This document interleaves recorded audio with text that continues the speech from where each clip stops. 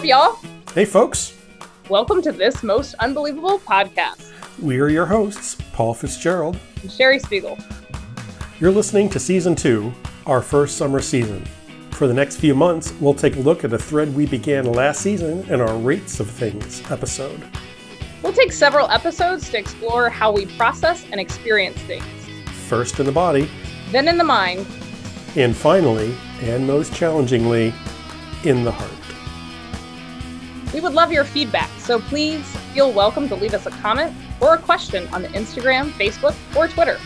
Or you can send us an email at thepaulandsherrypod@gmail.com. Of course, you can also find all of this on our website, thismostunbelievablelife.com. Please subscribe to the show in iTunes, Stitcher, or via RSS so you'll never miss a show. And if you like the show, we'd appreciate your rating on iTunes. Or simply tell a friend about the show. That would help us out too. We're so glad you're joining us on this journey. And on with the show. Press. Woohoo! Woohoo! Hey, Sherry, how are you? Hey, Paul. I'm doing pretty good. How are you? I am doing pretty well. I'm doing pretty well. Hey, a little bit of a vacay over here. I was going to say, our listeners can't see that you have a different backdrop than you normally do. I have a different backdrop. I have a different foredrop. I have a different side drop. I have a window with different things outside of it. I am not in my home at the moment. And it's funny, like, about 5 months ago, that wouldn't be news. Like, no one would care. But in the middle of a pandemic, like, ooh, Paul is in a new place. Tell us more. Yeah, 5 months ago, the conversation would be, why the hell are you recording a podcast? Shouldn't you be on vacation? That would have been the question from not only others but myself as well. You know, things are changed. Things has changed now. You know, indeed, it's not so much a vacation so much as it is a working holiday vacation. Sort of just getting out of the house with some different walls around. Yeah, just to be socially distant somewhere else for a while. Yeah, so what made you decide to pack up and go to a different place to work? I was going nuts a little bit. Just being in the same place day in and day out, which is fine. I mean, I like our condo a lot. We're in a nice place. We have beautiful surroundings in Reston, easy to get around and take walks, even socially distanced ones. I mean, it's nothing about getting away from something you don't like. It's just, I've been in that house all day, every day for 4 months. Yeah. And it didn't become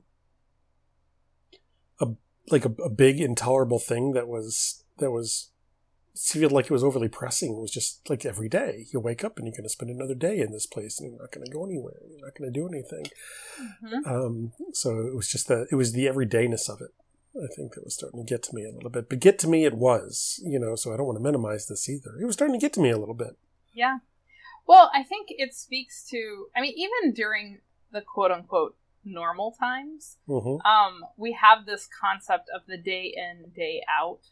I know David Foster Wallace talks about it in his commencement speech that's been popularized, This is Water.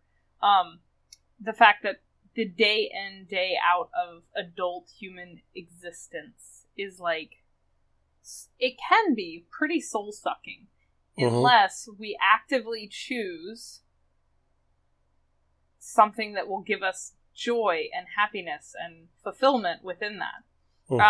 So I think being stuck in our own houses, the day in, day out of it, is suffocating in interesting ways. Yeah. So I think it begs kind of an interesting question of why do we need change? Why do we need to see different walls, even if they're just the same thing? Like, you still have walls all around you. You're still in a place that has a bed and a kitchen. You don't have many amenities there, it seems, that you don't already have at home. Yeah, and I took a lot of my stuff at home that I'm getting away from with me. Yeah. For example, the mixer and the microphone. Oh, but you never want to get away from your mixer. Yeah, I know. There are other things I did leave at home, believe me. Yeah. But yeah, so, I brought a fair bit of home with me, but yet it still seems to be doing some sort of a trick. But I mean, I do know that whatever was happening, in my home, which I love so much, which is perfectly fine, but I had to get out of, just not finding a lot of joy in too much of it. You wake up and it's another day with the same routine, same patterns, same habits, just sort of locked in. Mm-hmm. And so I don't know what it was that was, let's go. Let's just get out of town for a week and go be socially distant somewhere else.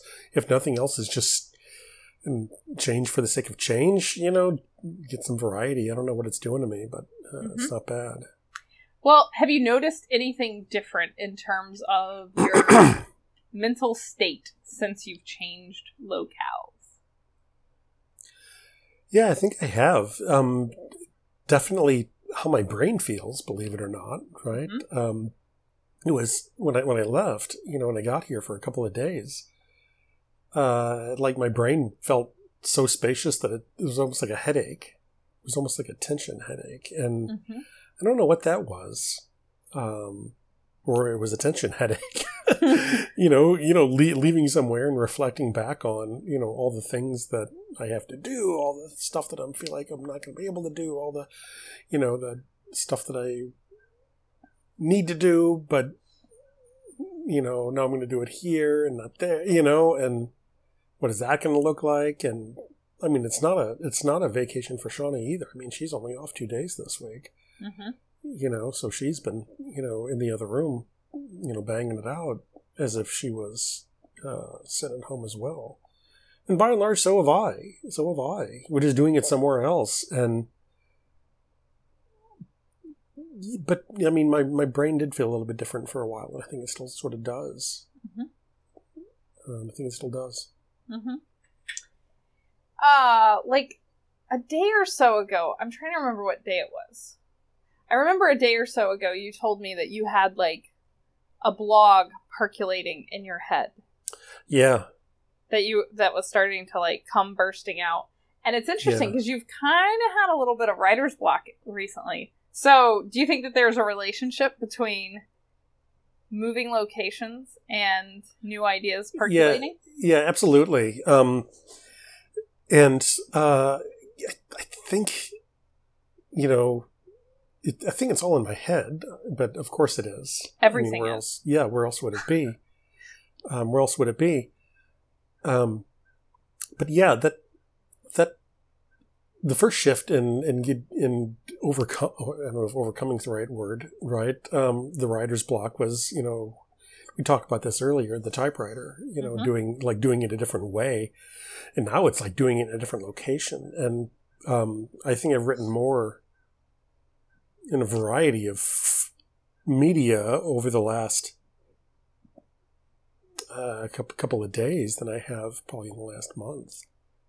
Mm-hmm. So I mean, I'm just getting up first thing in the morning. It's like banging pages out. How much of that is going to turn into a blog? I don't know. How much of it is going to be for internal consumption only? Some, but who knows? Yeah. It was interesting. This morning we met for meditation, as we mm-hmm. tend to on Tuesdays and Thursdays, and you mentioned that you had already done your morning pages for the day. Mm-hmm. And it was like one of the first times I logged in, and I'm like the slacker. Like, I hadn't done my morning pages, and Paul's like, yeah, I already knocked out 3 pages. Knocked those out, yeah. Yeah. And, so it did kind of give me this thought, like, what's happening there that, like... Yeah, and those 3 pages were easy to knock out. Yeah, it's like, great. Sit down, write. Feels like a good place to stop. I could have done more. I could have done a 4th page. Who knows? Mm-hmm. It's like, time for coffee. I'm actually enjoying my morning pages in a different way, and it's sort of the most silly and perhaps trivial reason, mm-hmm. but it's still fun, and it relates to the idea of difference and change. So as you might know, Paul, I recently came upon a whole bunch of ink for my fountain mm-hmm. pens. Mm-hmm. Mm-hmm. And so now all of a sudden, like, each day I'm writing with... I have a rotation of 3 colors because I have 3 fountain pens that I'm writing with right now. And so there's something about, like, getting to choose, like, what color am I feeling today? That, I don't know, there's something fun and playful in that. And I feel like that allows me a little more leeway with my own creativity or my own flow as a writer. Just a little choice, a little change. Not just the ho-hum blue ink every day, but purple. Yeah, so you don't have to go and be somewhere else for a week. You could change the ink. Yeah, but that's akin to the typewriter versus the keyboard, on the laptop as well. Yeah, yeah.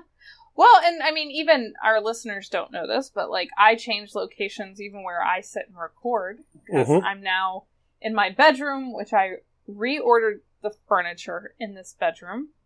And, there's actually people that kind of recommend that you move the furniture of your house, like, seasonally. Yeah, seasonally, yeah. And there must be some sort of reason, right? Like, there must be some sort of connection between mood and change. So why do we need change? Yeah, so, I mean, who cares what side of the room the chair is on? I mean, what does that have anything to do with it? And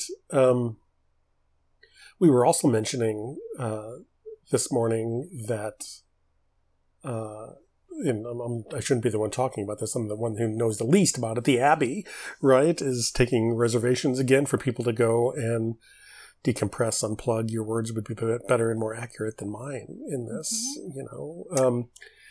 and just to go and engage in a creative endeavor or contemplative practice in some way or another. That's somewhere else. So, I mean, there's what does change? There's two questions. We can get one at a time. What does change unlock for you, which is a good one, but I'm also equally fascinated by why can't I do this at home? Because it's like, 7-day meditation retreat where I sit around and do nothing all day except focus on my breath and what's moving through me. I could do that at home. Can you? Can you? Mechanically can you versus will to power can you versus, because you could, but you didn't. Yeah. Did you? You went somewhere else to do it. Yeah, I mean, it's so interesting. So you bring up the Abbey, which is a reference to the Holy Cross Abbey in Berryville, Virginia, which is a place that I have been exactly 2 times, and I've spent 2 weekends there. And even though I've only been there twice, it is like an incredibly powerful place to me, because of what can happen in the space of that little bit of change of scenery. So it's kind of an interesting situation where it's a silent retreat, which as soon as you tell someone that it's a silent retreat, if they're not someone who's like practice and contemplative practice, they're like, oh, the initial response is always, oh, I can never shut up that long. Which, considering how much I talk, our listeners are familiar with this. It's somewhat surprising, even to me, that I can shut up for a whole weekend. But so you go into this place and you find your name on a wall that tells you which room you're going to be in. And you have your little room, which is just, really basic, twin bed, window overlooking the mountains, private bathroom, like a bar of soap, sink, toilet, all to yourself. That's all you need. And then you check in with whatever you got, and basically there's no structure to the retreat except you should maintain silence. There's a kitchen, and breakfast is on your own. Lunch, they come through with these little bells exactly at noon. Everybody hauls into the cafeteria. You serve yourself at lunch, and then you bus your own table. You rinse your plates, and the kitchen staff, cleans them. Take it from there, yeah. Yeah, but the food is, it's very basic, food your grandma would make. But it's basic, it's good. My grandma would say puts meat on your bones kind of food, right? And, so you do that twice a day, like 12 o'clock and 6 o'clock, and you're with other people, but you're eating in silence.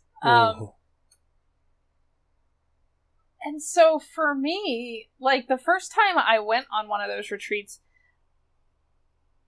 I remember waking up and realizing that I had never spent time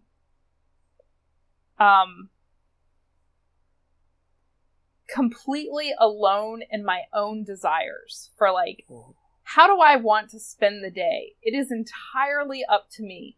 I'm not going to check in with anyone else all day long. So the space that affords is pretty amazing.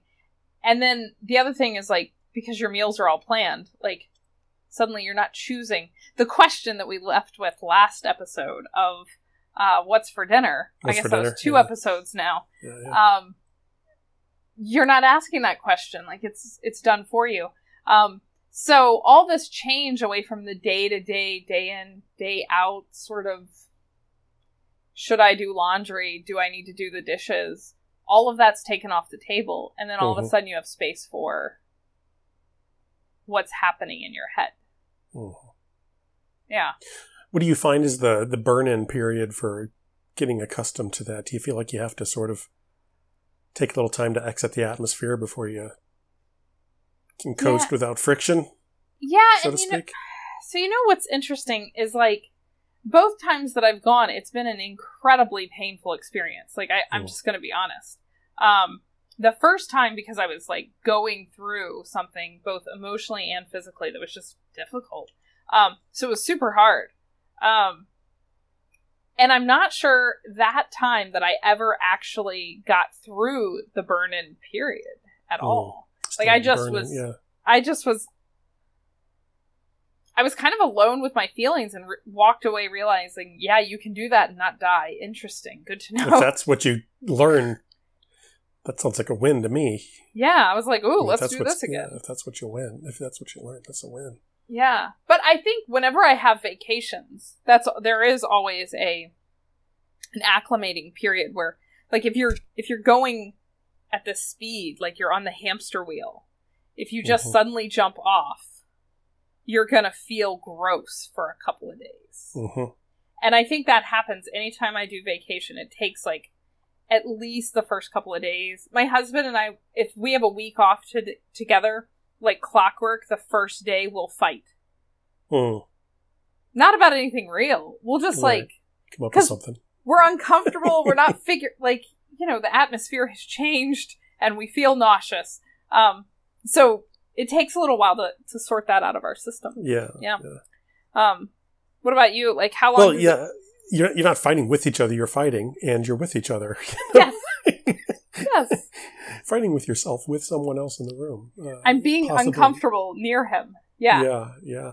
That sounds like a similar experience to some that I have had. My summer destination of late has been IMS, the Insight Meditation Society, in Barre, Mass. Do a week-long silent retreat.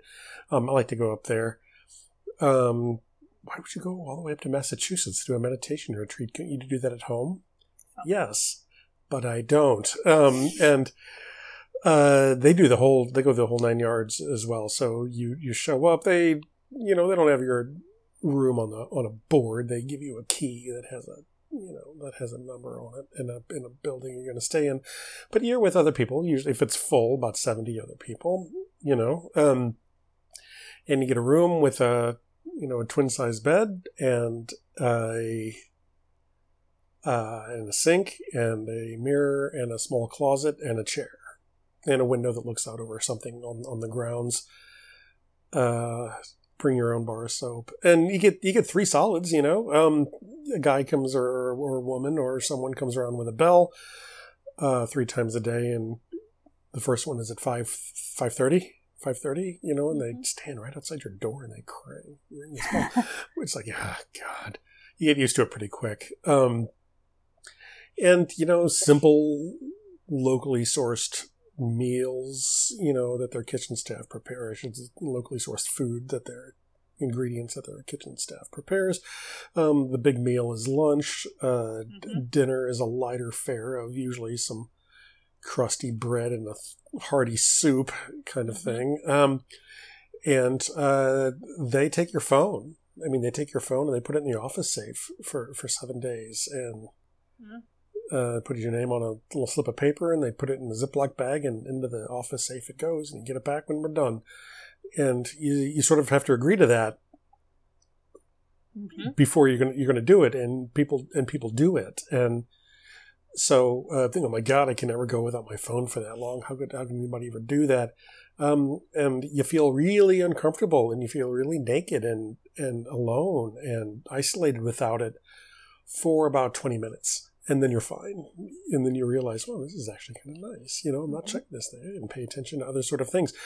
But they don't give you too much to have to worry about there. So rather than being left completely to your devices, which I guess you technically are, your day is pretty scheduled down to the minute a lot of times. So that first bell's going to ring at about 5:30. And I guess you have a decision whether you're going to get up and participate in the activities which you went there to do, or not. But you're gonna do 4 things while you're there. You're gonna sleep, and you're gonna eat, and you're gonna walk, and you're gonna sit. That's it. That's it. And so the meditation duration is 45 minutes. So you're gonna sit for 45 minutes, then you're gonna walk for 45 minutes, and then you're gonna eat, and then you're gonna sit, then you're gonna walk, then you're gonna sit, then you're gonna walk, and then you're gonna eat, and you're gonna do your yogi job, which is either going to, help in the kitchen and put dishes away, or you're going to sweep the floors. So everybody who's there gets a yogi job for about an hour a day. You participate in some activity that is your voluntary, service to the place, so they don't have to hire janitors and all this other kind of stuff, which is nice. Keeps costs down. And then the bell rings at 2, and then you sit, and then you walk, and then you sit, and you walk, and then there's dinner, and then there's a Dharma talk, and then you walk, and then you sit, and then you go to bed. You go to bed. Nothing to read. Literature is discouraged. Writing utensils are discouraged. Eye contact is discouraged. Silence is maintained. And so they're going to take everything away from you, and then they're going to tell you everything that you're going to do.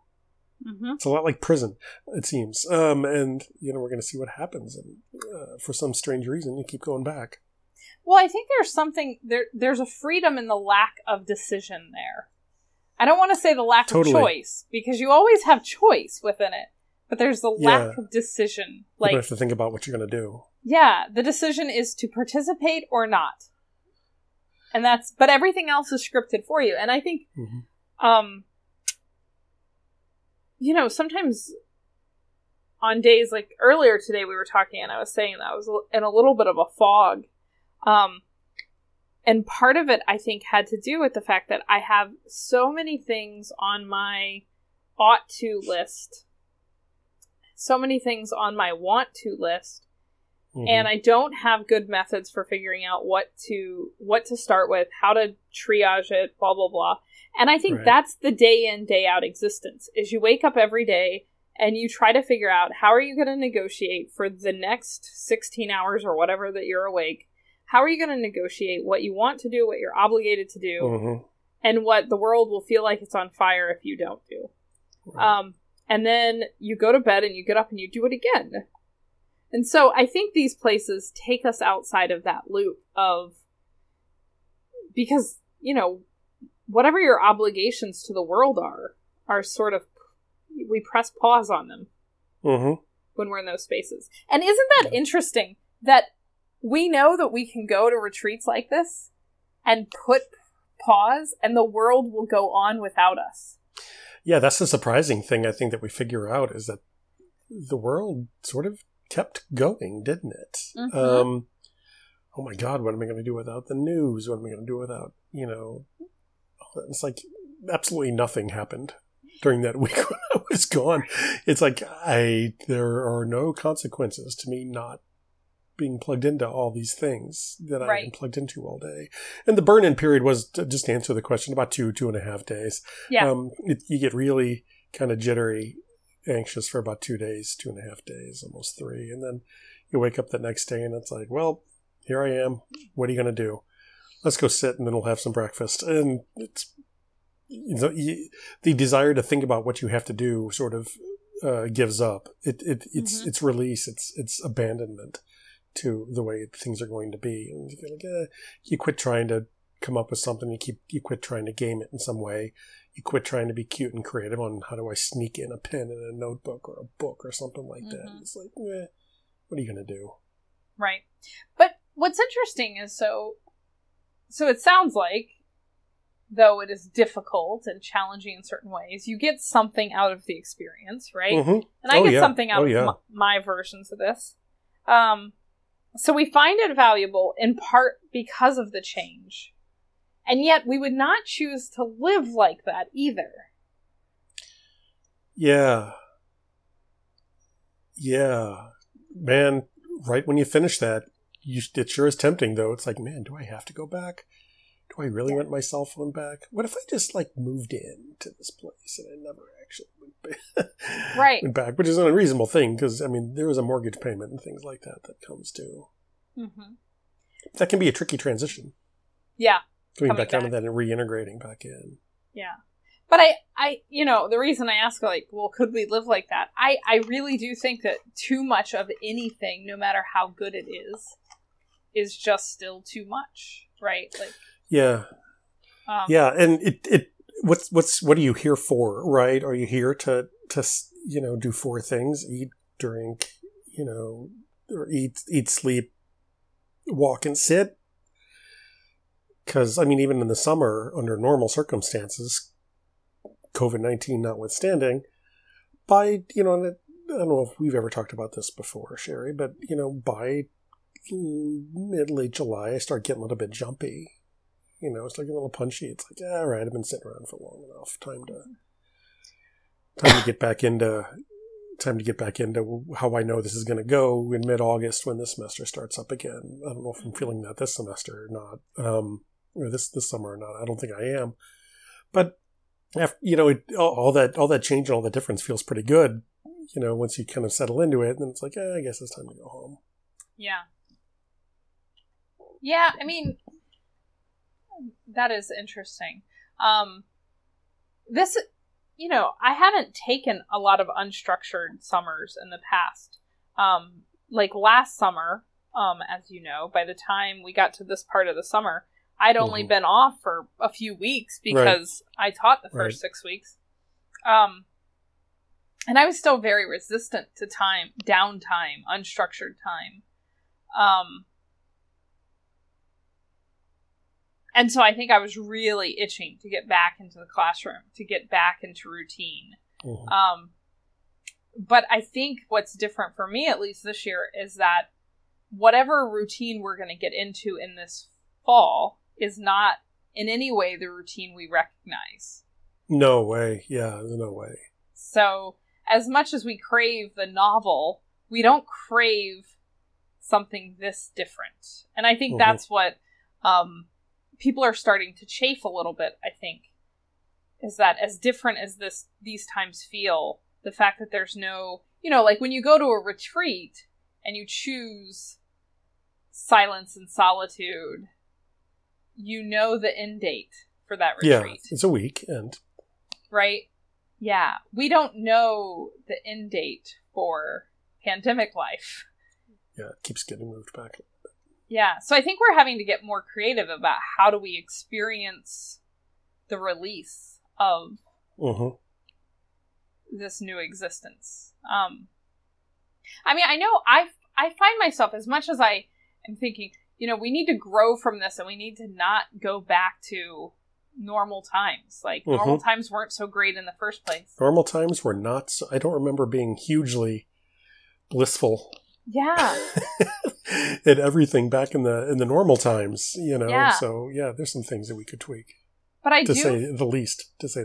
Yeah. But I do find myself craving times where I forget that this is our reality. Saturday was my birthday, and so I found myself just sitting at a picnic table eating takeout food, like pizza and great takeout from one of my favorite restaurants. Yeah.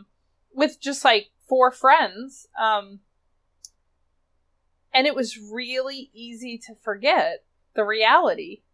Except that at the end of the night, we all stood up and walked away from each other without any hugging or, so with the exception of that moment, just for a minute, I feel like I could forget where we were. And I was surprised at how much I was craving that blissful ignorance. Right. It's almost like homesickness, but not for home. It's like homesickness for, I don't know what you would say, pre-COVID, way of being, even though it wasn't, nothing's ever perfect about your home, but when you leave it and you're used to it, there are parts of it that you miss, no matter what they might be. And I went through this spate a little bit earlier when I was trying to reconstruct my mom's recipes from when we were growing up, just because of the, I don't know, the whole comfort food, home cooking kind of notion of it. It's like, dude, it's mac and cheese with with ground beef in it. And then after my dad had a heart attack, it was ground turkey in it just because I wanted to start eating healthy. So it's not like it was, French cooking at its finest, but right. it was the way that things were when things made sense and things were predictable, and that's sort of gone. And as we all know, I don't think we're saying anything that people don't really kind of feel in their bones already. But that is interesting, though. And this was not a willing transition that we made. This was foisted upon us, and it is ongoing, and there's not an end to it in sight. And what and when people say, man, I can't wait till all this is over, it's like, yeah, that's going to be great when all this is over. And then, are they thinking we're going to go back to the way things were? Because those days are gone. There's a lot of stuff that's never coming back again. Too much has changed. Too much has changed, yeah, and too many new routines are forming, and too many opportunities are being seen that were forced to be seen that now work okay. I mean, my wife's probably never going to go in the office again. Why would she? She can do the exact same thing from the kitchen table that she can from the office park in Chantilly. Why keep the office park? Why, and it sort of re-emerges that conversation. It's like, does my drive time to my office count for part of my workday? And the employer will say no. I think everybody right now would say affirm yes, because I learned how to work from home if I am thankful enough to still have a job in many cases, or if I'm not, working in a place that requires me to be in person. For all these people that are not being forced to work at home, it's like, well, I can do this from my house. Why do we have to drive somewhere and do it? It's going to be a reckoning. It's going to be a reckoning when things reopen, whatever that means. Because one of our daily walks that we take, because we try to get out on our feet a little bit, at least once a day, we go right by a high school, and then right next to the elementary school, sort of by it. And those buildings have been sitting empty now for a long time. Mm-hmm. They've been sitting empty for a long time. And what do we do with all of these empty buildings, which seems like such a great idea at the time, which undoubtedly were, but now are unusable. Mm-hmm. Unusable. Yeah. I mean, it was sort of a rant. I don't know if that was a rant or a soapbox there for a while, but a ranty box. Who knows? A rant box, yeah. Yeah. Yeah, I mean, it's kind of an interesting. I think there's a whole bunch of questions sort of packed within it. I think. I don't know. I think we're going to have to contend with something as simple as what does it mean to be alive? Yeah. Right. Because, right, like, I think right now we can do a lot of the things that we have been doing in this mediated fashion. But does that mean we should do them in this fashion? Like you and I have been recording every episode of this podcast online. We can do that.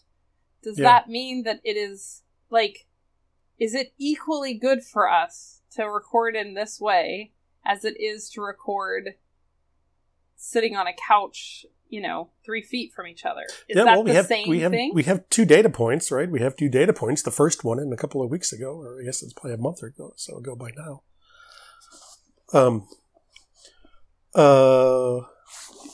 We have a couple of data points. From the first one and one from a couple of weeks ago. And I don't know. I mean, interestingly, we do a pretty good job on Zoom as well. We do. Prefer to do this in person? Well, yeah, I think both of us might agree that we would. I like how you're hedging, like, maybe. I think, yeah. Obviously, Paul. Obviously. You know, but I mean, when after we record, I never think, wow, that would have been so much better in person. I really, you know, it's like it doesn't cross my mind anymore. Maybe it did. But quality, I don't know if quality is lost. So it feels different, but I don't know if the quality of it is lost.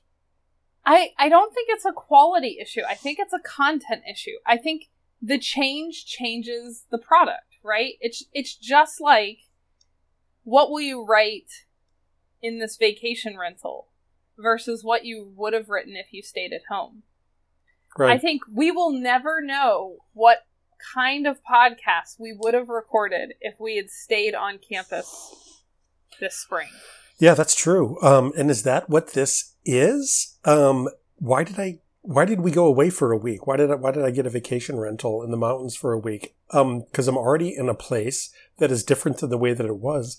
Is this a change of scenery and a change of process that has bounds that I understand in lieu of a change of process that is involuntary, that's foisted on me by circumstances? So there's the way it was, then there's COVID, and now I'm taking a vacation to go somewhere else for a determined amount of time to get a quote-unquote away from it all and see some different things, which just happens to be unlocking some creativity and feels great to do. Then I'm going to go back to the way that it was, which is not the way that it was. Right. Well, so I have a question for you. Yes. So you have a vacation week, right? Mm-hmm. Shauna has to work, but Paul technically probably could have put an out-of-office message up for 3 days. Yeah. And totally checked out. So why have you chosen to continue some work for your employer? Why did you choose to record a podcast on your vacay? We've got one in the bag. We didn't have to record today.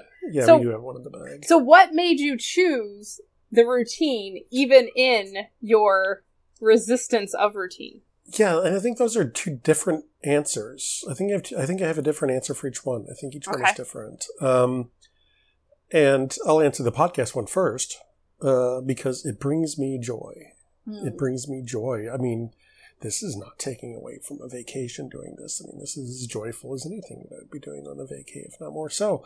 Yeah, I mean, I feel no resistance to this. I mean, it's Podcast Tuesday. I mean, who am I to say no to that? And it's Podcast Tuesday for a reason. I mean, Podcast Tuesday is because I want to record a podcast on Tuesday, and it's great to do it. So right, and let's not shine too close of a light on the fact that Sherry chose not to record. Yeah, that's fine. When she was on her vacation. Anywho, not because the podcast doesn't bring. Well, we had one in the bag. Well, I think we got to learn what it felt like to not record one for a week. Cool. Now we know what that feels like. Yeah, let's not do that again. Let's not do that. And it's like it's effort. I mean, it's like it's a lot of work. I mean, it's like, yeah, cool. Talk to Sherry, hit the button. It's all good in the hood. The work one is different. So I did, hunker down and send a whole lot of emails today, like a lot of emails today. And it was stuff that I've needed to do for a while, but I haven't because it was just an extraordinary sense of resistance. Mm-hmm. And now I'm here, and I made a decision to do it, and I did it, and it took about 3 hours, and now it's done.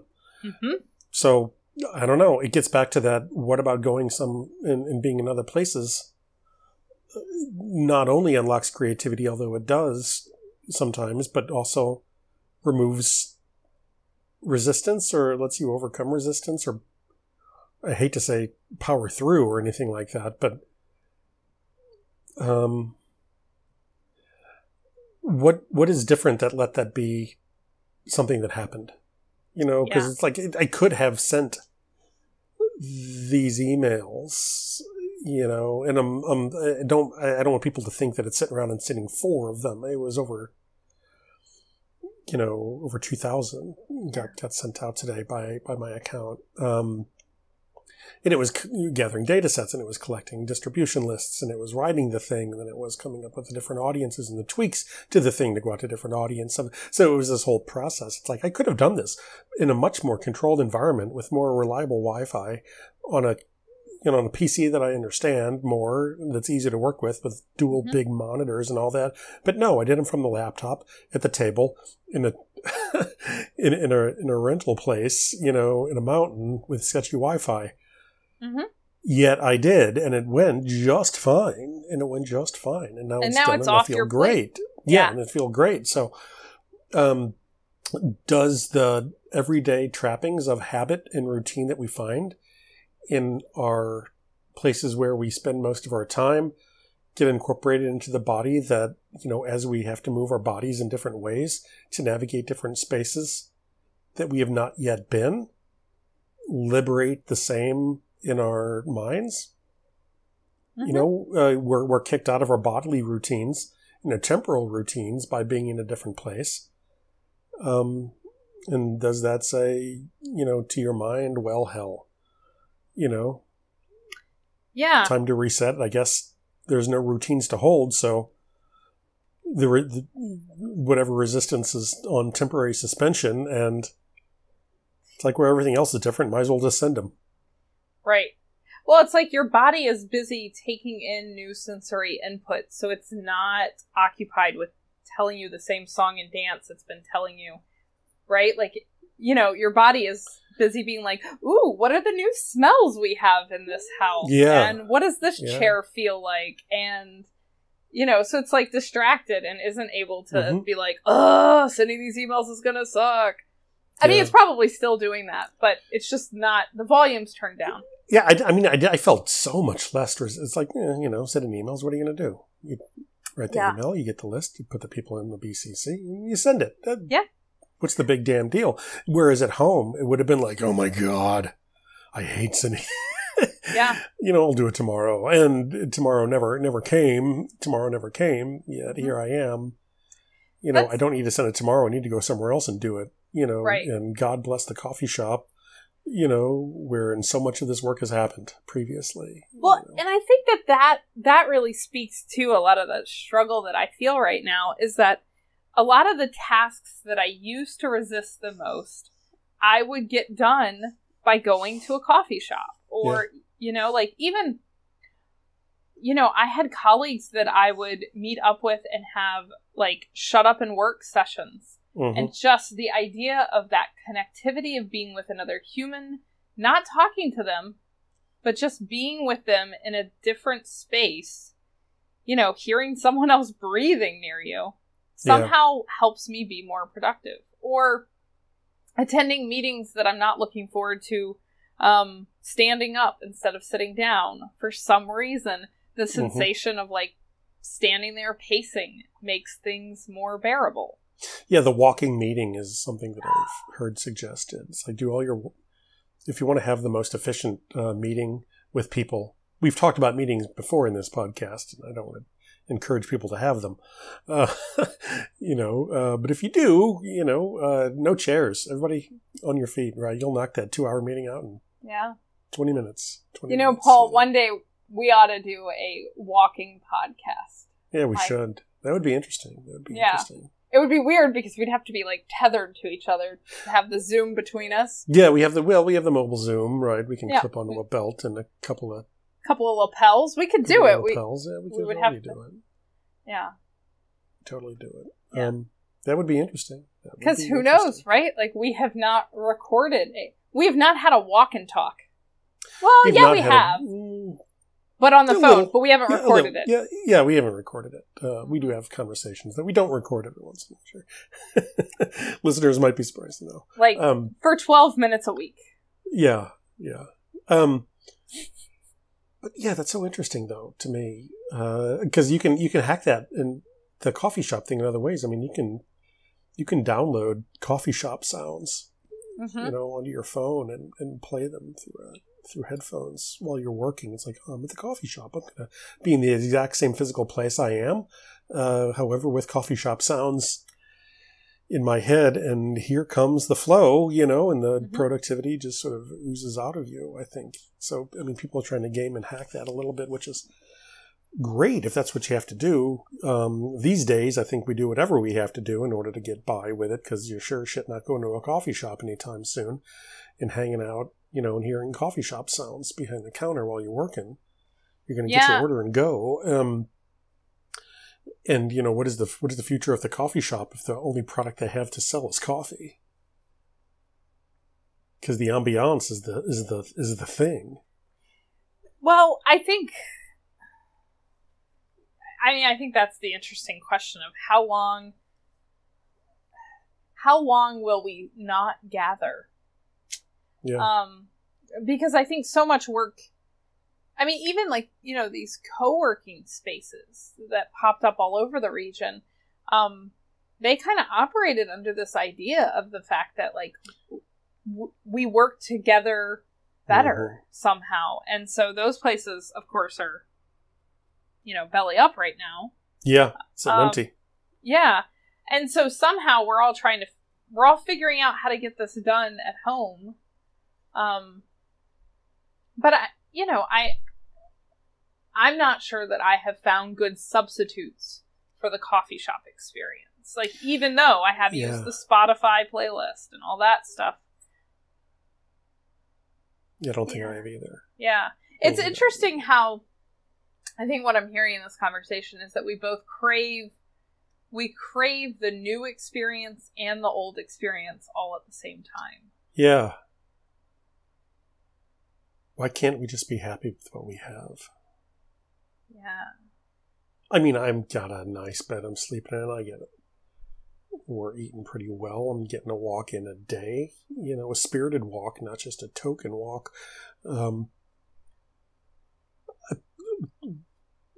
What's so bad about that? Yeah, I mean, human connection is missed. In-person human interpersonal contact is out the window. And is that it? Is that it?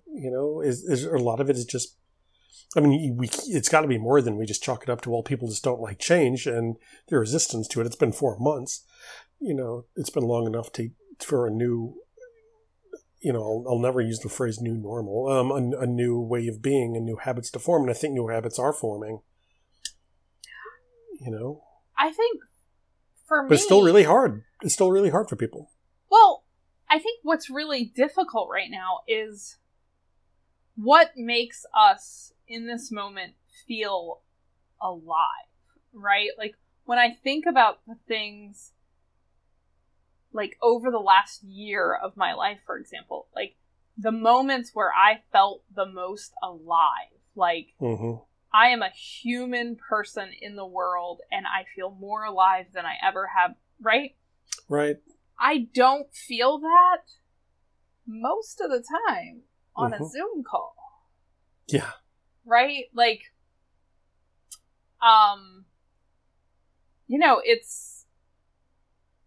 It's at happy hours with colleagues, or it's at a concert, right? It's the things that make us feel alive. When joy... How often has joy snuck up on you in a Zoom call? Yeah, it snuck up. It sneaks up. It does, Usually when the record button's on.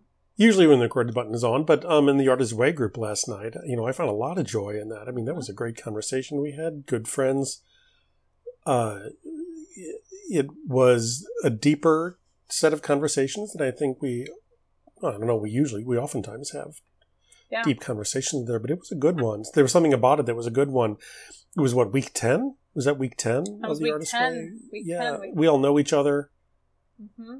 We're all on each other's side at this point, but it got pretty deep. And I felt that deep. Joy too. Yeah. Yeah. And it was this is great. This is great. Is it the same? No, but it ain't that bad, the other thing that's interesting about that, and I think it is one of the things that makes that space in particular feel so yeah, it is maybe the reason Joy sneaks up is that group never would have been possible before COVID. I mean, it would have been possible, but it wouldn't have happened. Because, right.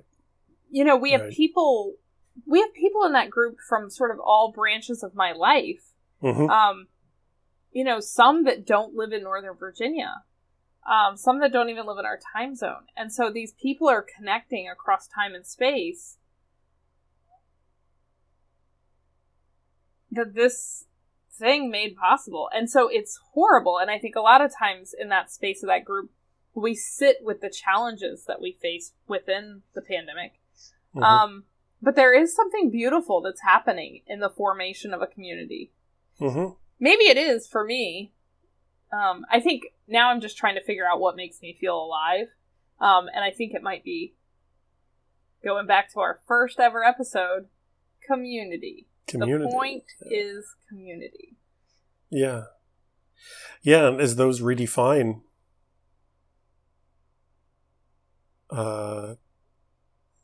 there's a understandable resistance to a new way of being with them, because change is always a little bit uncomfortable. Mm-hmm. For anyone, I think.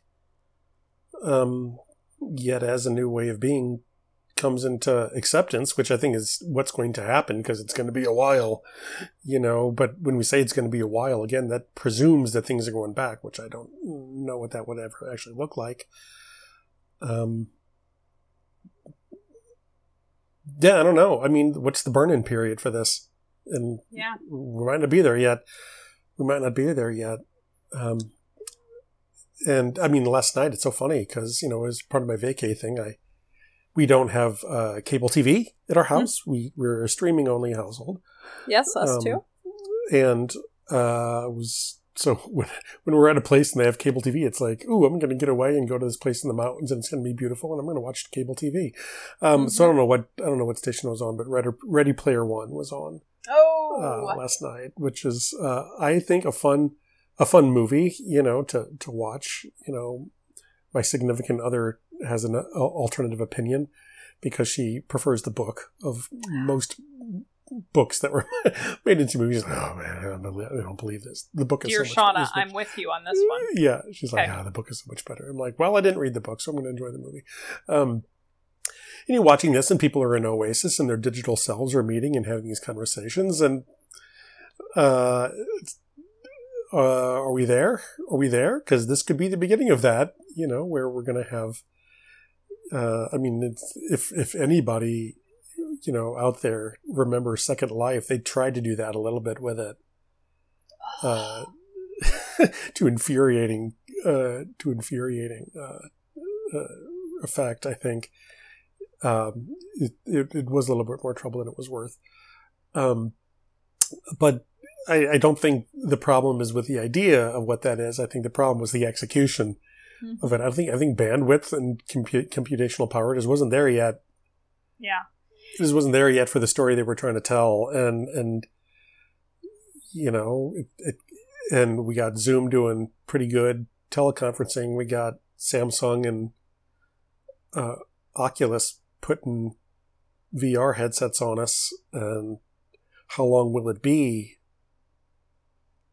Until you're sitting around a conference table with your coworkers with a headset on in an avatar. So yeah, I mean, it's like the technology for all of these things is here, and which means somebody has already done this. It's out there. It's been done in a lab somewhere in Silicon Valley. It's been done. Right. Well, and it's funny that you mentioned Ready Player One, because I've been thinking about that book, and I guess the movie too. I just think about the movies. So I will confess, part of the reason that I love the book, is because I listened to the audiobook on an airplane, and the audiobook is read by Wil Wheaton, who is probably one of my first loves. So, there's that. But anywho, so I don't know, I've been thinking a lot about the stacks and one of the reasons I love sci-fi is that it can let you do these thought experiments about what happens to humanity and at what point do we stop being human. Like, for me, because I've studied sci-fi was kind of what I focused on as an undergrad. And that's essentially always the question that I feel like science fiction is always asking is, when do we stop being human? And I think that's why I'm wrestling with the question of what does it mean to feel and to be alive right now? And that's the part that I don't understand yet, is that I know in the normal times or whatever, I knew what it felt like to be alive. And I think a lot of what's happening in pandemic life feels like an unsatisfying replacement for those experiences. Yeah, I was thinking, imagine if we all had headsets that we put on and entered our whatever VR space to engage with each other. And we used that technology and that opportunity to have a meeting around a virtual conference table. What a spectacular squandering of technology and resource that would be. It's like all this technology and all these resources put together, and you're going to use it for this, to try to reclaim something that was in the past, to try to reclaim what was lost.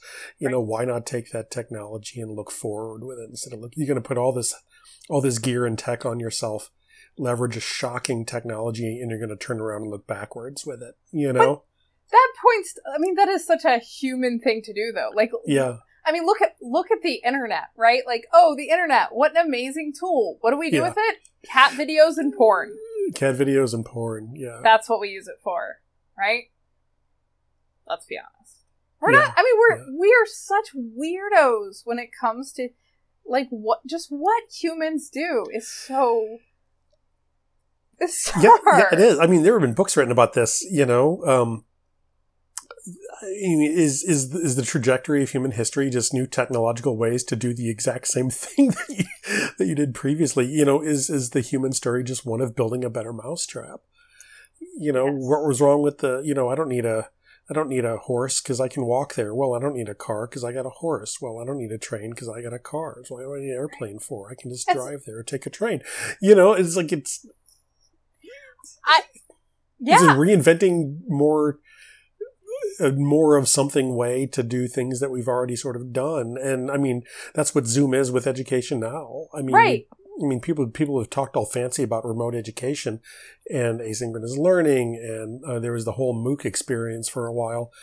And it's like online learning is going to take the place of the in-person experience, but nobody actually did it because there was still the in-person experience. Right. By and large, and that is gone. And the discomfort is shocking that comes out of that. Yeah, but we are so interested in technological versions of our own. I remember when my nephew was young, oh God, he must have been, I don't know, it was a while ago. But I remember my sister-in-law saying that our nephew really wanted one of these Tamagotchi things, right? Yeah, this was early 2000s or whatever. Yeah.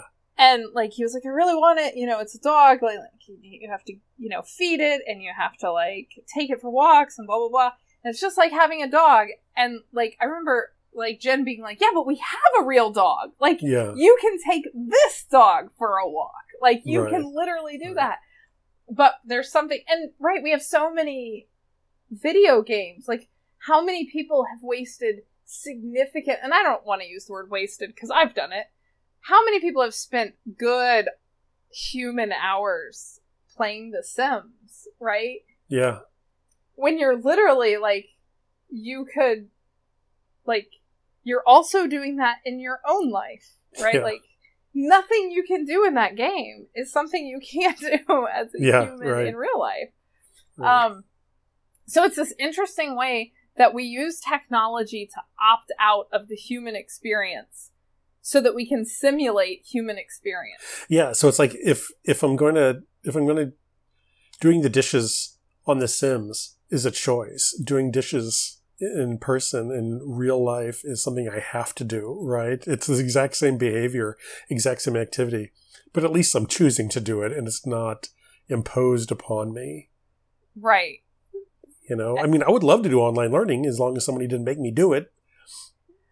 You know, but it's not, maybe that's it. It was chosen for me, which is what my resistance is. Maybe this is just really a will to power and free will. Well, so what's interesting about that is, so I did my doctoral work in this modality, right? Like it was two-way video from the beginning. I had on-campus colleagues who were in a room at Old Dominion, and then I was online.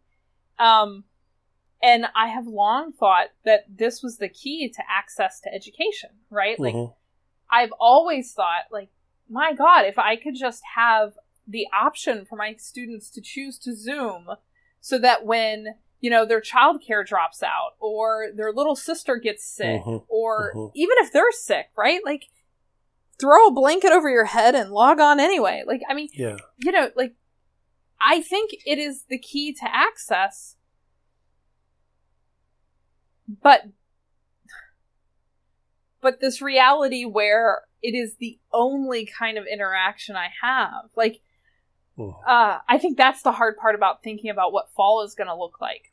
I never mind the idea of a mediated experience with my students in a world where I thought I would have a in-person relationship with my colleagues. Right. And so it's an interesting kind of trade-off. But then the other part of it, and I'm not saying this from my own experience, but I suspect other humans might be benefiting from the fact that there are a few colleagues out there that maybe you would prefer not to see. And I think that there is a blissful way in which the mediated environment does allow you to avoid, like, you don't have to worry about, you know, bumping into the jerk at work in the hallway. Yeah, right. That's gone. And I mean, being the jerk at work, I appreciate that. Everybody's the jerk at work. You're my favorite jerk at work. Yeah, everybody's the jerk at work for somebody, right? And if you don't know who the jerk at work is, right, it's you. Well, everyone is the villain in someone's story, right? Yeah, but I have had experiences in a classroom, in a physical classroom, where you feel truly alive and that the universe is clicking with you and that your true calling is being whatevered in some way or another. And I don't know if I've had that on Zoom to quite an experience yet, in a classroom experience, right? In an online learning sort of way. And it is definitely more challenging. Maybe I'll have that in the fall if I bring a little more intention to it. Because let's be honest with each other, the end of spring was a salvage operation at best. You know, I don't know how many attempts were made in order to have authentic, I feel alive experiences, so much as it was to get through the damn day. Yeah, I mean, in the spring, I had these very real exchanges with one of my classes, which was my sophomore class, you know, full of, you know, really a different level of dedication of student. And it was a Friday only class, and it was just a really, you know, every now and then you get these classes that are just really special group of people. And so that class, still, it felt the same, and we always commented on it at the end of the class that it was the only thing in our lives that felt the same. Right. But that's one class out of 5. And I think it was only possible because we had that community building before. And so I think the challenge for education this fall is going to be, how do you foster community so that you have those come alive experiences that are the reason we got into this work in the first place. Because I think if we don't, by the time we get to December and seasonal affect kicks in, a lot of us are going to be in a really dark place. Yeah. So we've got to figure out how to do that, all the while knowing that I think a lot of students are not looking for that in online education. Like, you and I just finished a hybrid class that we took, you know, as students this summer. And I know even just how I negotiated that class as a student, I wasn't looking to build a community. I wasn't interested in the other people. Right. I was not there to make friends, y'all. Right? I just wanted to get in, get the content, get do the stuff, check some boxes. And I think a lot of students come to the classroom that way anyway, but I think that's going to be the big resistance that we have to push against now, is how do we make these online spaces communities when people aren't necessarily looking for them to be community? Yeah. So the expectation of what you're going to get out of that college experiences can't be held onto as tightly, either. Right. It's not just the technology that's changing, it's the expectation itself that's changing. And if you had emotional attachment to what that in-person educational experience was going to be, it's going to be a rough go. Well, and something I feel like no one's talking about right now about starting the fall, and apologies to our listeners who don't care about academia, but you chose this podcast. This can be applied to other... But the thing that I think people aren't talking about is that a lot of our students this fall are going to be really resentful. Yeah. Right?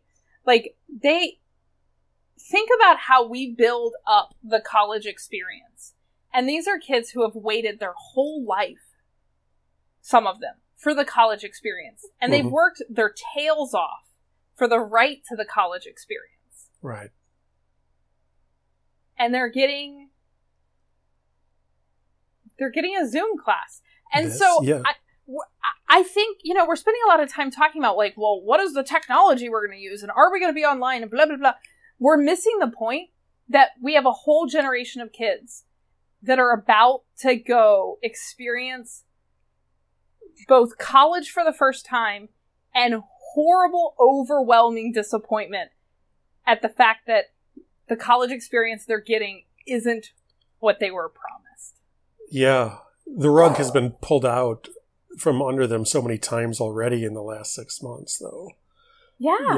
And at the end of the year, I mean, one of the reasons my May experience with education was so hard for me is, with this group who's leaving, this is the end of their Nova experience. They're going to go on to new stuff. And it was like, man, I'm so sorry. I'm like, what? And it's like, this is not how this usually goes, and for me, it's like, wow, that sucked. But I mean, I have a rich college experience that I have memories of that I can pull from. It's like, I did all the college stuff, that, I was, I guess, supposed to, I don't know, but, this is part of the history of this generation. Yeah. As they're going through college now. And it sure isn't what it used to be. And kiss college athletics goodbye. And, those dorm parties just aren't going to be a thing. And right. Hanging out at the coffee shop and doing your homework is one for the ages. Yeah. And so, these are dinosaurs that just got hit by an asteroid, all of these things. Right. And so, I think that's the hard part in this moment. Like, how do we prepare for a fall where we're up against new technologies? We are trying to teach, if you're trying to teach the exact same content the exact same way, it's not going to work. It's not going to work. Not at all. It's not going to work. That's why. Right? And the more you cling to that, the harder it's going to be. Yep. Yeah. And so, I really think we're not talking enough about we're so busy trying to figure out what it's going to look like. What the solution's going to be. Yeah, what the answer is going to be. Yeah. That the conversation hasn't even shifted to how do we connect with these folks and be the faculty they need us to be so that they can have any college, so that they can persist in any kind of way. And it's not just, are there enough sections? It's not just take their money and get them in the room. It's not even about whether they have Wi-Fi. It's I mean, just the staggering, like, adjustment. Mm-hmm. And, you know, if you ever wondered whether or not, if you ever thought your job was to be a content specialist, you are going to have a very difficult, you know, experience in the fall. Because all of a sudden it turns out that content's real cheap out there. You know, that is not your job. Yeah. Your job is to create these meaningful experiences, I think, with these students in the context of your subject in that order. Yeah. In that order. Yeah. That's why, I mean, I think you and I have talked about doing, you know, this series on, hopefully I'm not talking too out of line here, but we've talked about doing this series about, don't look for it on the internet. It ain't there yet. Yeah. About what students, you know, kind of need to know, or what we wish they knew going into this. And I think a lot of it's come out of what we've seen our students struggle with during the normal times. And I think that's because both of us, I think we are similar in that we've never thought of ourselves as just content deliverers. Yeah. I haven't. We want more for our students in our classes than just that. But I think we're going to learn a lot about what it looks like to teach this generation of students. I think so too. And I think many of those changes will go on longer than a viral outbreak. Yeah. I think a lot of those things, a lot of those adjustments, a lot of those changes are probably going to stick. Yeah, I mean, what if we approached every generation of students with the reality that their human existence is hard, not turning out the way they thought it might, painful, and yet something they have to persist within. Yeah, occasionally disappointing, you know, sometimes extraordinarily so. Right. Yet this life is yours. Yet this is yours, and own it. Yeah. How do we figure out how to have the joy in the moment we're in instead of the one we wish we had crafted? Yep. That's what we got. Yeah, and sometimes it's getting out of your house for a while and getting around some different walls and seeing if that unlocks any new perspectives and new creativity. And sometimes you just got to let go. When I say that in a way that makes it sound easier than it is, it's really hard. Right. Like, that's the hard homework. Suffering. Yeah, that's the hard homework. The easy thing is getting out of town for a week and going somewhere else. The hard part is, you know, I can let it go and realize that, you know, things has changed. Things are different and I'm going to change with them. Yeah. Yeah. I think, you know, we're all kind of headed somewhere different. And I think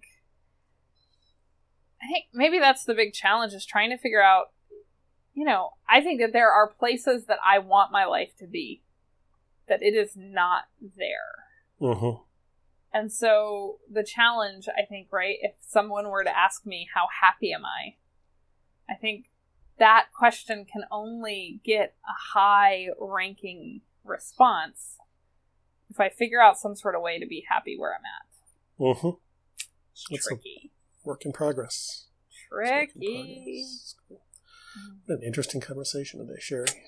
I know. And, you know, we had very little plan for this. Look at what we do. Very little. We planned for this by saying, yeah, we'll record on Tuesday. That was very planning. But we've been having some pretty good conversations lately, and some things down these lines have been coming up. Yeah. That's so far. The last year, we've had some pretty good conversations. Yeah. Good things keep coming up. Yeah. Cool. Cool. Wonderful to record with you on a podcast Tuesday. Dr. Spiegel. Tuesday. Yes, thanks, Dr. Fitzgerald. Awesome. It's been a pleasure. Thank you, listeners, for listening. Indeed. And we'll talk at you soon. And, of course, you are always welcome and encouraged, and we'd love to hear anything that you offer on the socials. So hit us up over there, too, and we'll holla back. And thanks for listening. Thanks for listening, folks. See you, Sherry. See ya. Bye. Bye. This podcast is produced by Sherry Spiegel, Paul Fitzgerald, and This Most Unbelievable Life. For more information, please check us out at www.thismostunbelievablelife.com.